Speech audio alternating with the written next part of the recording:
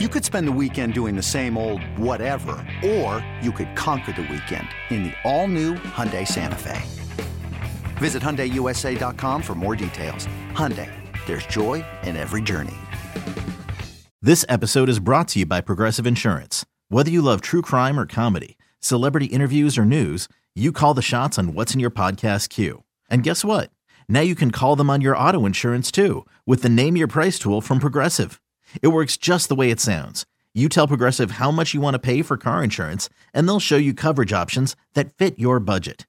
Get your quote today at Progressive.com to join the over 28 million drivers who trust Progressive.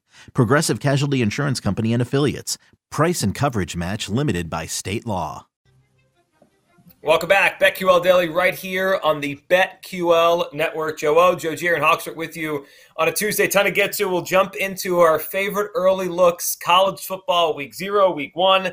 They're coming up soon here. So we'll get some college football coming up a little bit. Today's baseball card, and we'll talk some big picture college football with Kenny White coming up an hour from now. Right now, though, let's go out to the Roman guest line. Joining us, Connor Allen, 4for4 in Bet Spurts, at Connor Allen NFL.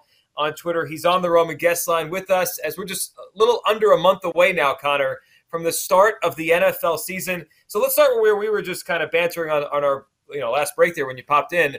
The Chicago Bears. You're in Chicago. This morning, Roquan Smith put out a trade request. It just all seems ugly. Where are you on the Bears in terms of current outlook, this season, win total? Because it feels like this Bears team is one that is becoming pretty popular to fade here. Give us a couple that you like. I know you put a lot in, and you have an article up about bets that you have in your tracker for the 2022 season. Yeah, one that we just played, and I hate to keep bagging on the Bears here, but I took David Montgomery under 890.5 rushing yards. That was on Caesars the other day. I think it's still at like 860. I think it's still playable. All the word out of camp is that we're going to see a little bit more of Khalil Herbert, and we might see a little sprinkle of Tristan Ebner as well, their rookie running back. So when we look at that, then we see the offensive line probably projecting to be a bottom 5 unit. The offense not projected to be very efficient either. So if David Montgomery is not getting workhorse role and in an inefficient offense, I mean, this number is way too high, probably 200 to 300 yards off. So I think we're getting ahead of some news here. If we see in the preseason that they're rotating these guys, I mean, this number is going to be like 750 by the time, it closes. So that was a good one that we just recently got on. A few others that I like. One that's still available, pretty widely available. We took Travis Etienne's over rushing and receiving combined. That's widely available at like 1,000.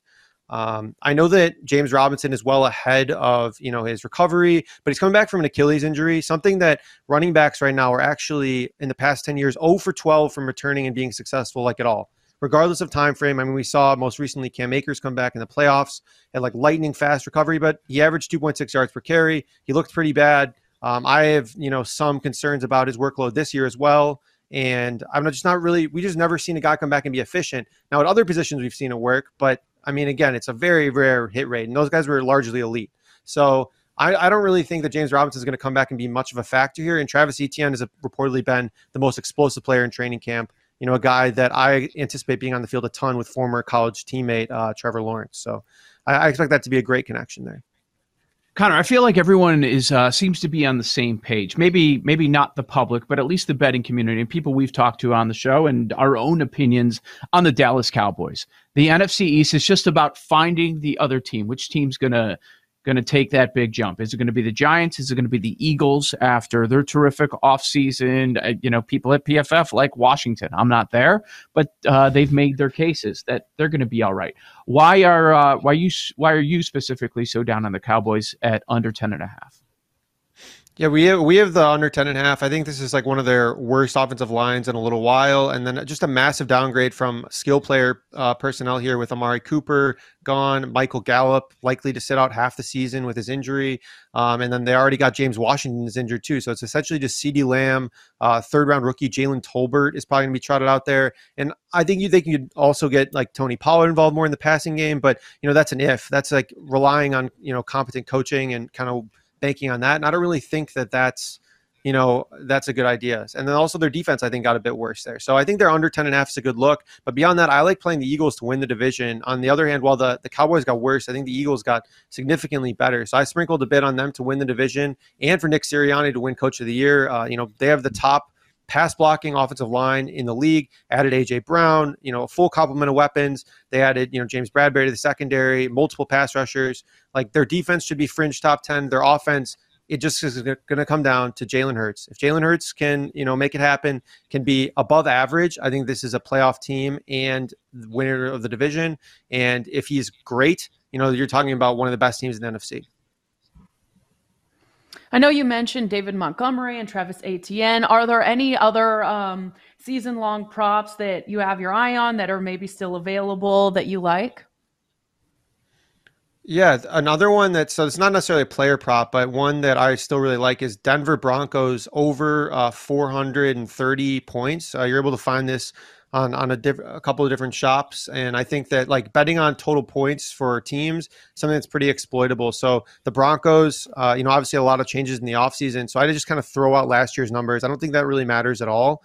And if we look at Russell Wilson here over, the past few seasons, like he's gone over on average what would have been this number in 7 out of 10 seasons. And that's with playing on a Seahawks team that, early on in his career relied on defense, relied on, kind of slowing the game down. Now he's partnered with Nathaniel Hackett, and who's basically said that it's going to be Russ's offense. They're going to let him cook.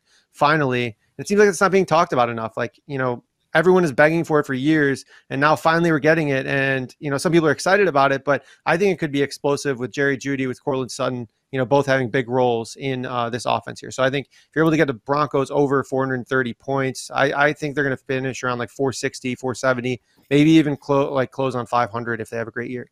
With threats to our nation waiting around every corner, adaptability is more important than ever. When conditions change without notice, quick strategic thinking is crucial. And with obstacles consistently impending, determination is essential in overcoming them. It's this willingness, decisiveness, and resilience that sets Marines apart. With our fighting spirit, we don't just fight battles, we win them. Marines are the constant our nation counts on to fight the unknown. And through adaptable problem solving, we do just that. Learn more at Marines.com. Connor, I find Trey Lance fascinating. I know you were in on a couple of his futures and kind of a wide range of outcomes. What do you think about Trey, and where are you betting him? Because he's going to be the starter. That we've cleared that bar, right? They've said he's going to be the guy. They're moving forward with Trey Lance as their quarterback, number 3 pick a year ago. And you watch him sometimes in a highlight or a clip of practice comes out, and it's like, wow, there it is. What an arm. We know the athleticism. And then there's other ones like, oh, no, he just looks really raw. He hasn't played much football. Where are you on Trey Lance? He's going to be a popular player with props and futures, I'm sure, because he's interesting. Yeah, so I've taken a bunch of different Trey Lance derivatives, and I think that kind of betting on the unknown or something that the sportsbook views as unknown is like a pretty big advantage for bettors. So I've gotten down to multiple aspects. So Trey Lance's rushing yardage total, I've taken the over on. That was opened at around 475 at some shops. Now it's around like 500, 525. Still playable there. We have projected for nearly 600, and in the 3 games or 2.5 games, he had like 30, 40, and then 70 rushing yards in those games. And that was just, without much planning from the coaching staff, without a full offseason. I expect more designed runs plus scrambles. He had one of the highest scramble rates, among all players last year. But kind of what you're talking about, embracing the volatility, I bet Trey Lance really early in the year to win MVP at 150 to 1, still around 50, 60 to 1. And I also bet him to lead the league in interceptions at 40 to 1. And so last year he had 11 interceptable passes in just 2.5 games. He is a guy who is taking more risks. And we go back to why they drafted him. They wanted a guy who could push the ball downfield, who could be more explosive, maybe take a couple more risks. So if you're looking at that type of player, that's what we're going to see. You're going to see more risks, more interceptable passes, and then kind of embracing that volatility there with drafting or with betting on a guy to lead the league in interceptions, and also potentially capturing his upside with potentially winning MVP because he's playing on a good team. He has the upside. It's just a matter of whether it happens. I noticed in your work on 4for4.com that of the season-long props that we were talking about earlier, you did ETN over, but that was both rushing and receiving. On just flat-out rushing, and this was kind of my process, you just took all unders. Can you talk a little bit more about that? Is that just injury risk or specific offenses? What's your process there? Yeah, I think it has to do with injury risk. One, I mean, running backs are the most injured position, amongst all skill players. And beyond that, too, I just think that sportsbooks initially were misprojecting roles. So, we just talked about the David Montgomery one, which I think is a good example there with, them not really factoring in Khalil Herbert or Tristan Ebner playing. Another one here that we took early on, Damian Harris, unders, rushing yards. That's still around 800. We grabbed 900, but still it's like, I think Ramondre Stevenson is expected to play a bigger role. I think they're going to be some kind of like 1A, 1B situation. Plus they're changing from a, power blocking scheme to a zone running scheme this offseason. And apparently the Patriots offense has been a complete disaster in training camp. So, like that, I think, I don't really know why they're doing that, trying to, make it a little bit closer to like the Rams, or Sean McVay type of offense, but I don't really know if that's them. So I think willing to take the under there. And then another one, Cam Akers under, we talked about that too. Like Sean McVay kind of came out and said, we view Darrell Henderson and Cam Akers kind of in the same light as both like co-starters. And he's coming back from an Achilles injury. So he's coming back from something that no one else has come back from. And he came back earlier than ever, and there's some new surgeries. But again, like you're kind of just betting on the unknown if you want to take the over, whereas I'm just willing to bet on something going wrong. And like all it takes is one thing. And then, you're cashing this under. I love it. About a minute left. Any other advice that you have as we're about a month away from week 1? Like a longer shot bet that I really like is CeeDee Lamb to lead the league in receptions. That's a fun one that I think is, I played that too. I love it. Love it. I mean, I think it should be like 10-1. I think you're still catching like 15, 17-1, 20-1 in some spots. He's like the clear number one option now with, as we mentioned, Michael Gallup probably missing half the season, Amari Cooper in Cleveland. And they've talked about trying to really focus on getting him, moving him around, getting him the ball. He should be the focal point of the passing game here. And Dak Prescott's a super efficient quarterback. So I think that all of those factors combined, I mean, I could see CeeDee Lamb exploding this year, and catching anything above 10-1 on him to lead the league in receptions is a good bet. You're preaching to the choir. We like CD this year. Connor, we appreciate hopping on. Connor Allen, 4-4 in BetSperts.